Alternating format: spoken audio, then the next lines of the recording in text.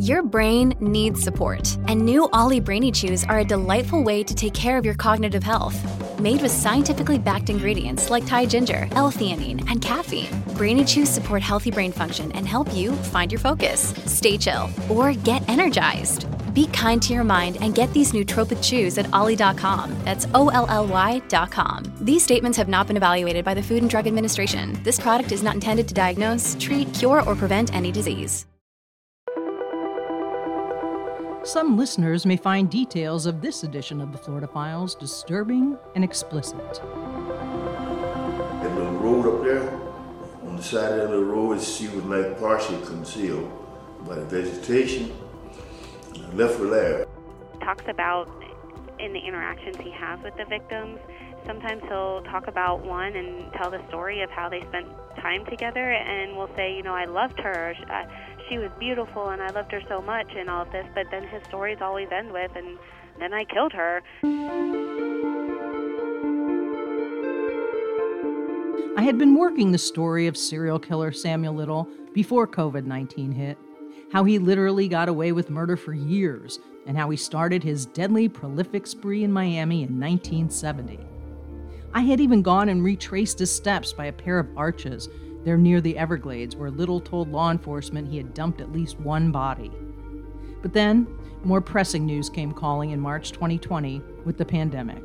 I took a break from Little and covered the news of what was top of mind for everyone, COVID-19. Little remained in prison.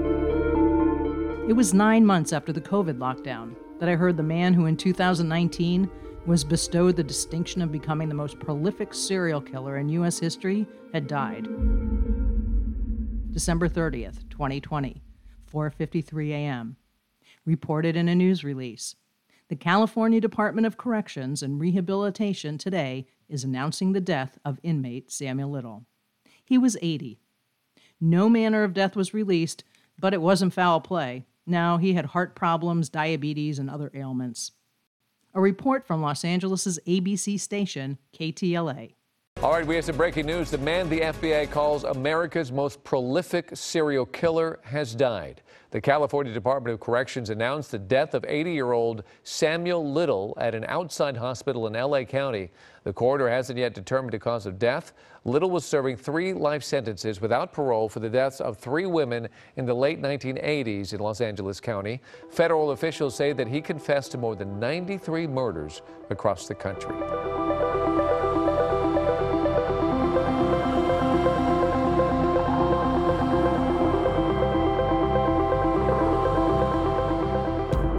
Local 10 and Local10.com present the Florida Files. I'm Michelle Solomon, and this is Murderer in Miami, how Samuel Little became part of the Florida Files.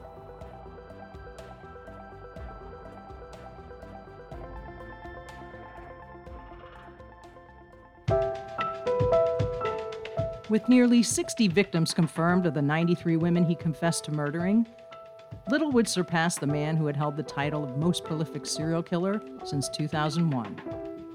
That guy was Gary Leon Ridgway, the Green River Killer, who claimed he raped and strangled to death as many as 80 women. He pled guilty to 48 counts of first-degree murder, and he's serving life in prison in Colorado. Besides killing only women, and many at that, Ridgway and Little had something else in common. They both strangled their victims. What links Little to the Florida Files besides the fact that he admitted to leaving multiple victims behind here? Samuel Little started his 4-decade killing spree in Florida and in Miami, and Little's ties to the area run very deep. A man who may be the worst serial killer in U.S. history, Samuel Little, is already behind bars for murder, and now he says he killed around 90 people since the 1970s. The FBI is asking the public for help and information. By the time Little died, investigators throughout the United States had verified at least 60 of his confessions. They believe they will be able to corroborate all of his stories to identify all 93. They may not be able to identify the victims by name, but cases that have been a mystery for years will finally be solved. A report from ABC News. Little eluded police for decades. It wasn't until he was arrested in 2012 on a narcotics charge that police began to connect the dots. his DNA linking him to 3 unsolved homicide victims from the 80s. A Texas Ranger paid him a visit in prison, and Little started talking. James Holland, get him to detail these horrible crimes that he committed. Little allegedly detailing how he picked up vulnerable women, often involved in drugs or prostitution, and then strangled them, often in the back seat of his car. In many cases, their deaths were either not investigated or it occurred before DNA profiling was readily available. His confessions stirring up cold cases across the country, with many families still seeking closure.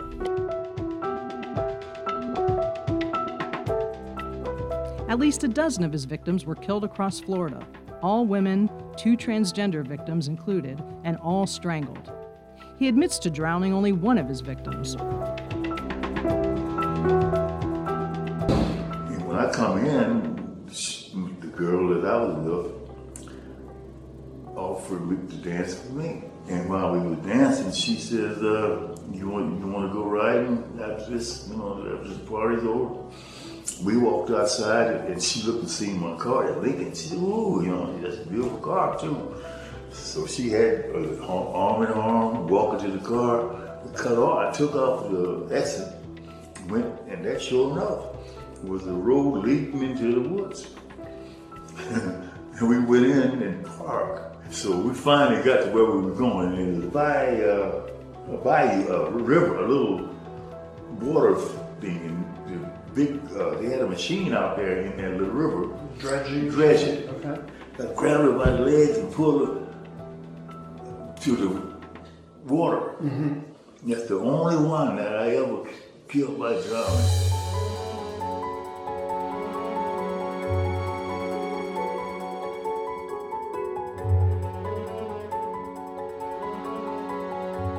David Denmark, a Miami-Dade cold case detective in Miami-Dade Police Department's Homicide Bureau, has been trying to match the killer's detailed descriptions of his victims to cold case files from 40 years ago. I meet with him at headquarters, where he recalls his face-to-face interview. Can you just tell me your name and what you do and the involvement that you have in the Samuel Little case? David Denmark. I'm with Miami-Dade Police Department cold case, and interviewed myself and my partner Lester Aguilar interviewed Samuel Little. But James Holland told you when you were going there that there were certain things or certain ways that he had studied in some ways Samuel Little, that he knew how you could get, some information from him. He briefed us prior to us talking to Samuel Little because there was some things that if we would have said, it may have shut Samuel Little down. And those are, for instance, don't ask why he killed somebody, because he may shut down on you. Have him describe what he's done, and if he comes on a tangent and a story and even diverts to another story, to let him go. There was also some actions that James told us about that he might do, like rubbing his neck with the back of his nails up to his chin, and he says when he starts doing that, he's in the moment. He's there, he's picturing what happened, and he's telling you. So don't interject with another question. Let him just rant until he asks you, what do you want to know now? So that was very important for us to learn, because we didn't want to shut him down. Us coming from Miami all the way to Texas and having this opportunity to close out cold cases was golden to us, and we didn't want to wreck that in any way. So when we walked in there, it was on eggshells, but immediately established a rapport with him, because he knew prior to us coming up there that we had pictures of his victims. And when James told him, these guys from Miami are coming and they have pictures of the girls or the women, his quote was, "They have pictures of my babies." What did you think when he said, oh, they have pictures of my babies? It was, again, hard to say, because I'm now looking for closures for these families. So I was happy. Even though he's describing death and women, it made me happy, because as soon as you get an excitement out of somebody that's killed, you're on the right path, because they want to tell you something. So right then it made us feel like it was his sense of pride of what he's done, so we knew we had a really good chance of getting some things out of it. Oh man, I love this. His trail of murder started in Miami, where local law enforcement says Little left 5 victims, and those are the ones that they know of. They have positively identified 2 of the women and are still putting the pieces together for others. He targeted either mentally challenged females, drug or alcoholic addiction females, naive, and usually from the same areas, by the Turf Motel and areas like that. And he focused on their necks, because he told us he believed that's the way a woman is supposed to be killed, is by drowning or by strangulation. One of the advantages we had with that information is that James told us that he would become offended if we mentioned stabbings or shootings. So if we asked, did you shoot anybody, he would become offended because he believed that was the wrong way to kill someone. You kill them by your hands on their neck. You know, that she fighting for her life, and I'm fighting for my pleasure.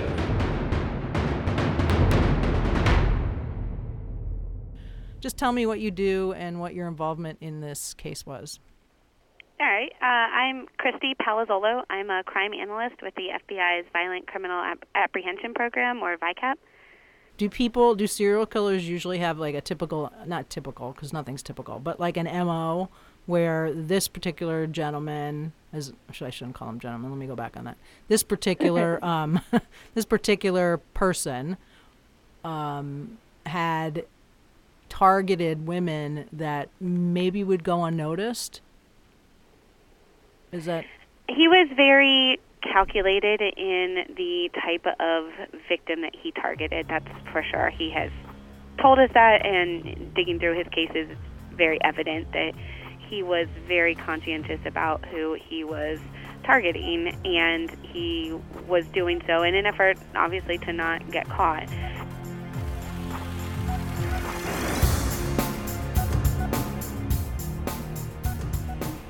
Samuel Little, whose real name was Samuel McDowell, was a charmer back then. A good-looking, self-proclaimed former boxer, he says he had a way with the women. Investigators say he mixed up some details about his victims, but he acutely remembered the cars he was driving. That was in '93. Okay. I bought a Eldorado. What color Eldorado? It was a yellow. Okay. Yellow Cadillac Eldorado. Yep. All right. What year?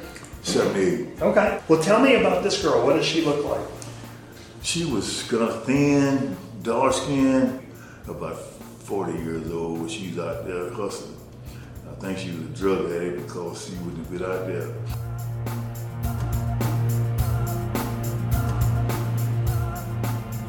After selecting his prey, and he would prey on women he believed wouldn't be missed, like prostitutes, drug addicts, and the homeless, he would befriend them, and then eventually they would meet their demise. He would strangle them. He told cops that the act of strangling gave him sexual pleasure. He left the women for dead in Florida, in the Everglades, in canals, in backwoods, and among overgrown brush, and across the country, some were even found in dumpsters.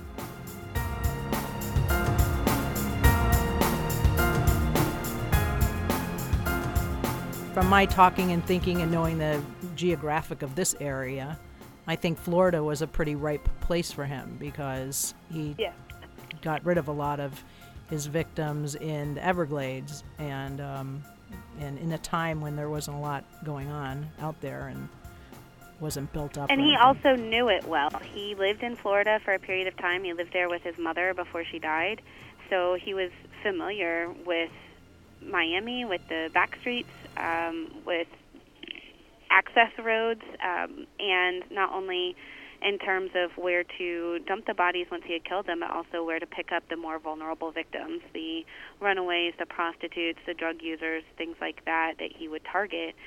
He knew where to find them, and then he knew where to take them. That as we're finding, it may be the case that even 40 years later, their bodies still have never been found.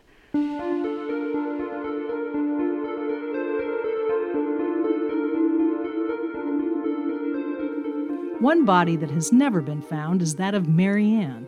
It was 1971 or 72 that he says he met Mary Ann in Miami at a bar known as The Pool, or was it called the Pool Palace, near 17th Avenue. He then tells Texas Ranger James Holland that they met again in Overtown at a bar in that Miami neighborhood, and that he offered to give Mary Ann a ride home.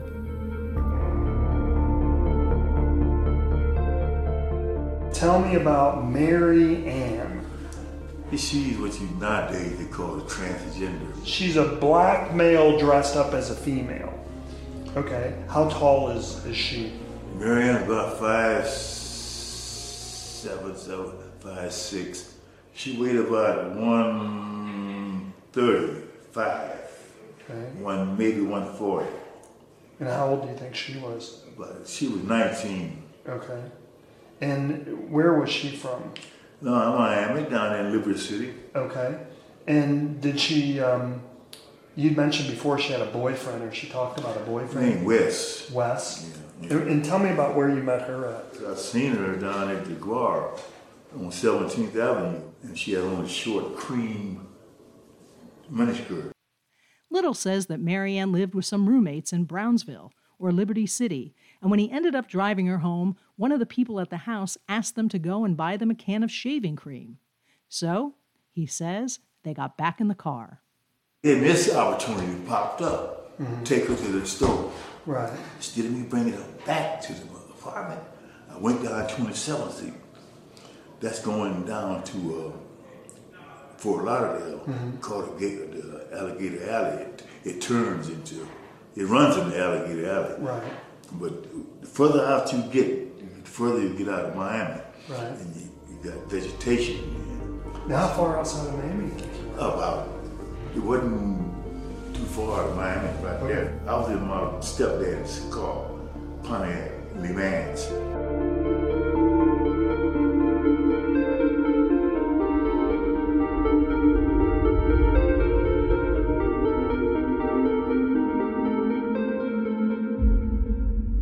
Got her out of the car, pulled her out, and drug her into the growths back there, and pulled her deeper into there's a path. A little path was running somewhere. I don't know where it led it to, but it was running deeper into the undergrowth.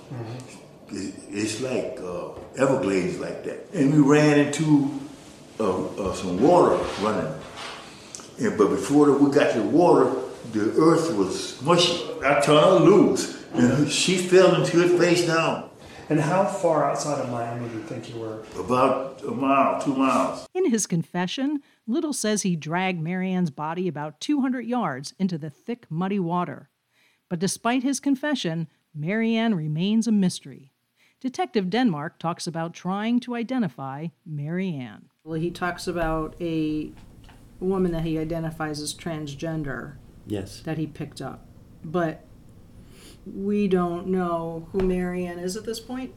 No, we do not. The description of Mary Ann is that of a black male transgender, probably 5'7", 135 to 140 pounds.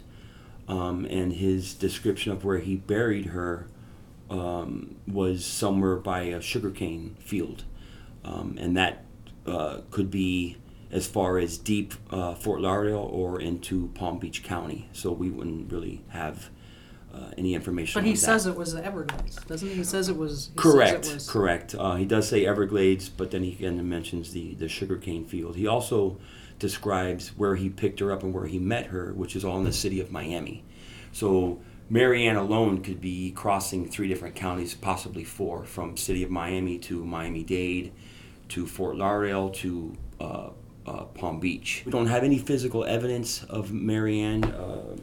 We don't have any file that would fit that description. Transgender, black male, 5'7". We don't have anything that we can match. So we have no idea if her body is even able to be recovered and where it would be recovered. Again, the city of Miami, along with us, Fort Lauderdale, Palm Beach, it could be any one of those stretches of where she was buried. So Mary Ann is just a mystery.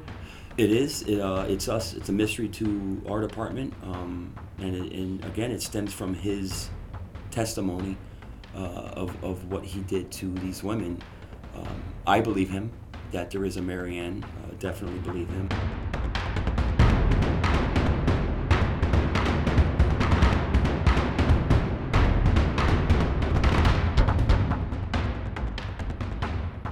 Angela Williams, a Justice Department senior policy advisor and VICAP liaison, is working with the FBI in the Little cold cases. She says the serial killer was wrong about his victims. And he always said he focused on those who would be less missed. And Christy and I like to tell people how wrong he was, because every case we've been able to match, somebody cared so much, and you see the families, and that's what it's about. And he was so wrong about these victims. In 2018, both Palazzo and Williams went to a Texas prison to meet Little, and they happened upon something that would help cold case investigators put together some of the puzzle pieces. This artwork that he would draw, he has a talent for drawing, and he was drawing, I suppose, from what I understand, celebrities. It was actually when we first went out there to the very first interview that we did with him back in 2018. While Ranger Holland was interviewing him, the guards went back and were searching his cell. And they came back to Angela and I and had photocopied all of these drawings that he had done of, like you said, famous people, celebrities, singers, I think a couple of presidents in there. But we saw those drawings and we realized that, he's not bad, and I could draw you a stick figure. He actually has faces with unique individual traits to them, recognizable faces.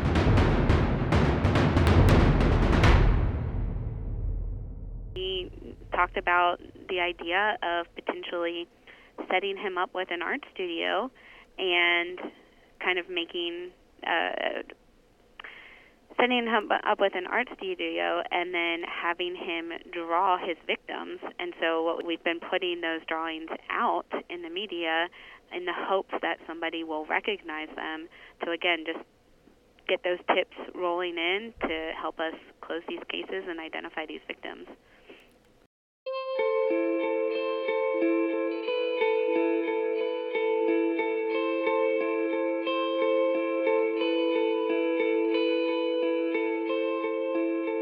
When you draw something out of memory, you usually hit the key points.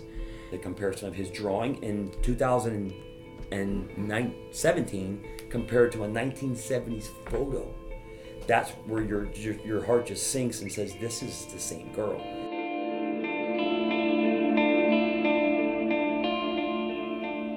Denmark hopes that maybe, just maybe, someone listening might have a clue, something that might help him identify the victims and give closure to open cases of the lost women. Do you think there's anybody that'd be listening to the Florida Files that would be able to assist in any way? Yes, anyone that listens that has a history of Miami would be able to help out, especially old Miami, because they would be familiar with the Everglades and where roads used to stop compared now, which you would think was never the way it looked back in the 70s, because it's all cement and houses and shopping centers.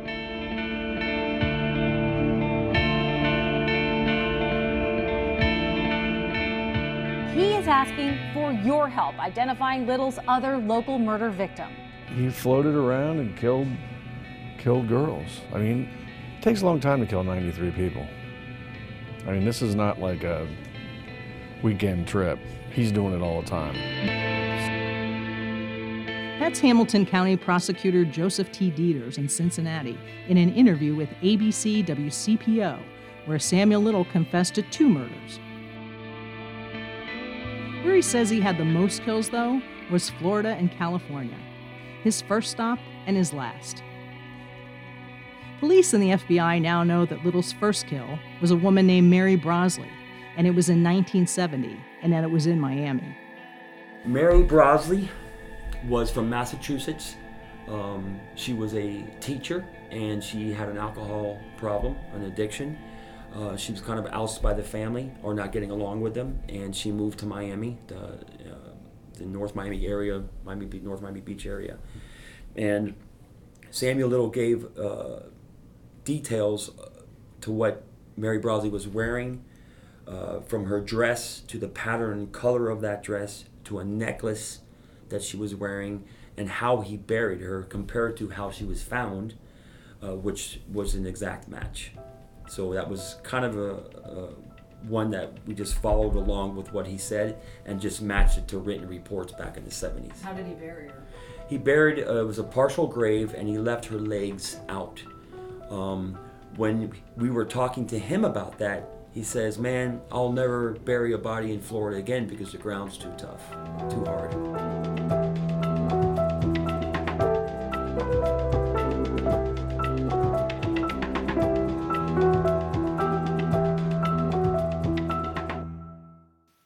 After Miami, he went to Fort Myers and Tampa Bay.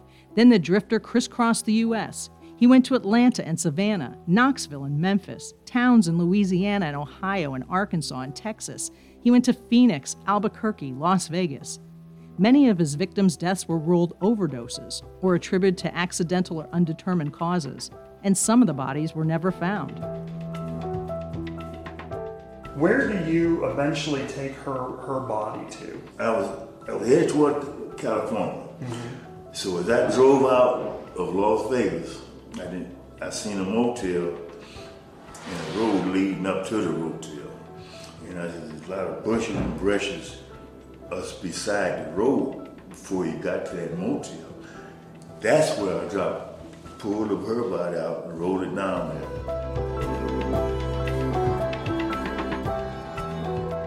It was expected he'd die in prison. He was serving 3 life sentences in California State Prison in Los Angeles County, convicted of killing 3 women in California in 1987 and 1989. Through DNA evidence, he was convicted of those murders in 2014. Picked up in a homeless shelter in 2012 in Kentucky, he was taken to Los Angeles, where he would face outstanding drug charges.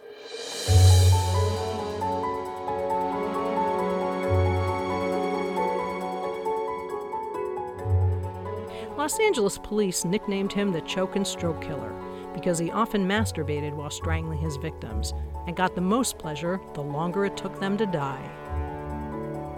Angela Williams tells me about that aspect of the case. It was his sexual desire was the reason these girls got killed. And somehow he says that the strangulation was a sexual turn-on, or? Yeah, it was. That was what, and that's, at the beginning, and he talked about having sexual relations with all of them, so I'm thinking there should be DNA everywhere, but his term of sexual relations was the strangulation, because to him that was sexually exciting.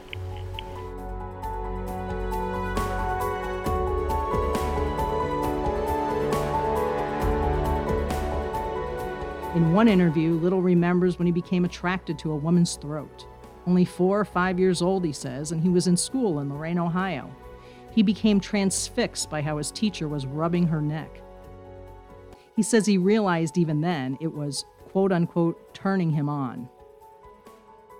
Most of the pictures he drew, you have a distinguished neckline, which is eerie because that's what he focused on. Especially if you were wearing a necklace or anything around the neck, it attracted him even more. Some of the victims he shows with a necklace, some he doesn't. He described Mary Brosley with a very nice necklace that he played with prior to strangling her. And that necklace is in our property, and we brought a picture to show him, and he ID'd the necklace.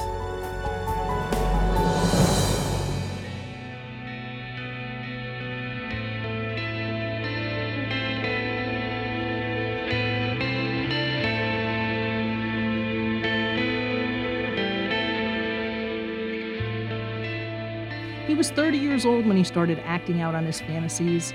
For years, he repeated the same pattern. He would pick up women, befriend them. Sometimes he would spend days with them, tell them he loved them. Then, eventually, he would beat and strangle them. He said before he began his confessions, he had never told anyone but God about his killings.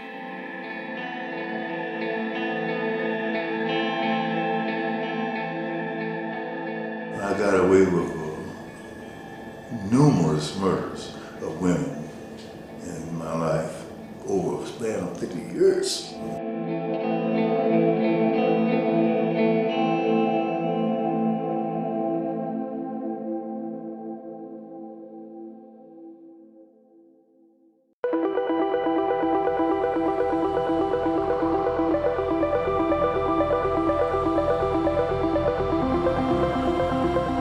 Next on the Florida Files, join me, Michelle Solomon, as I tell you about a South Florida man who spent 22 years in prison after he was found guilty of first-degree murder of a 17-year-old girl. But 40 years later, Samuel Little ends up confessing to the crime. That's next on the Florida Files.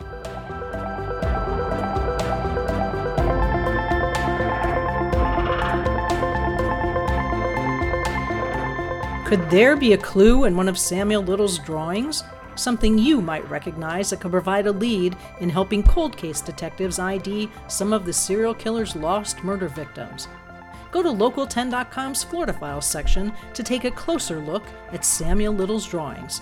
That's the Florida Files on Local10.com.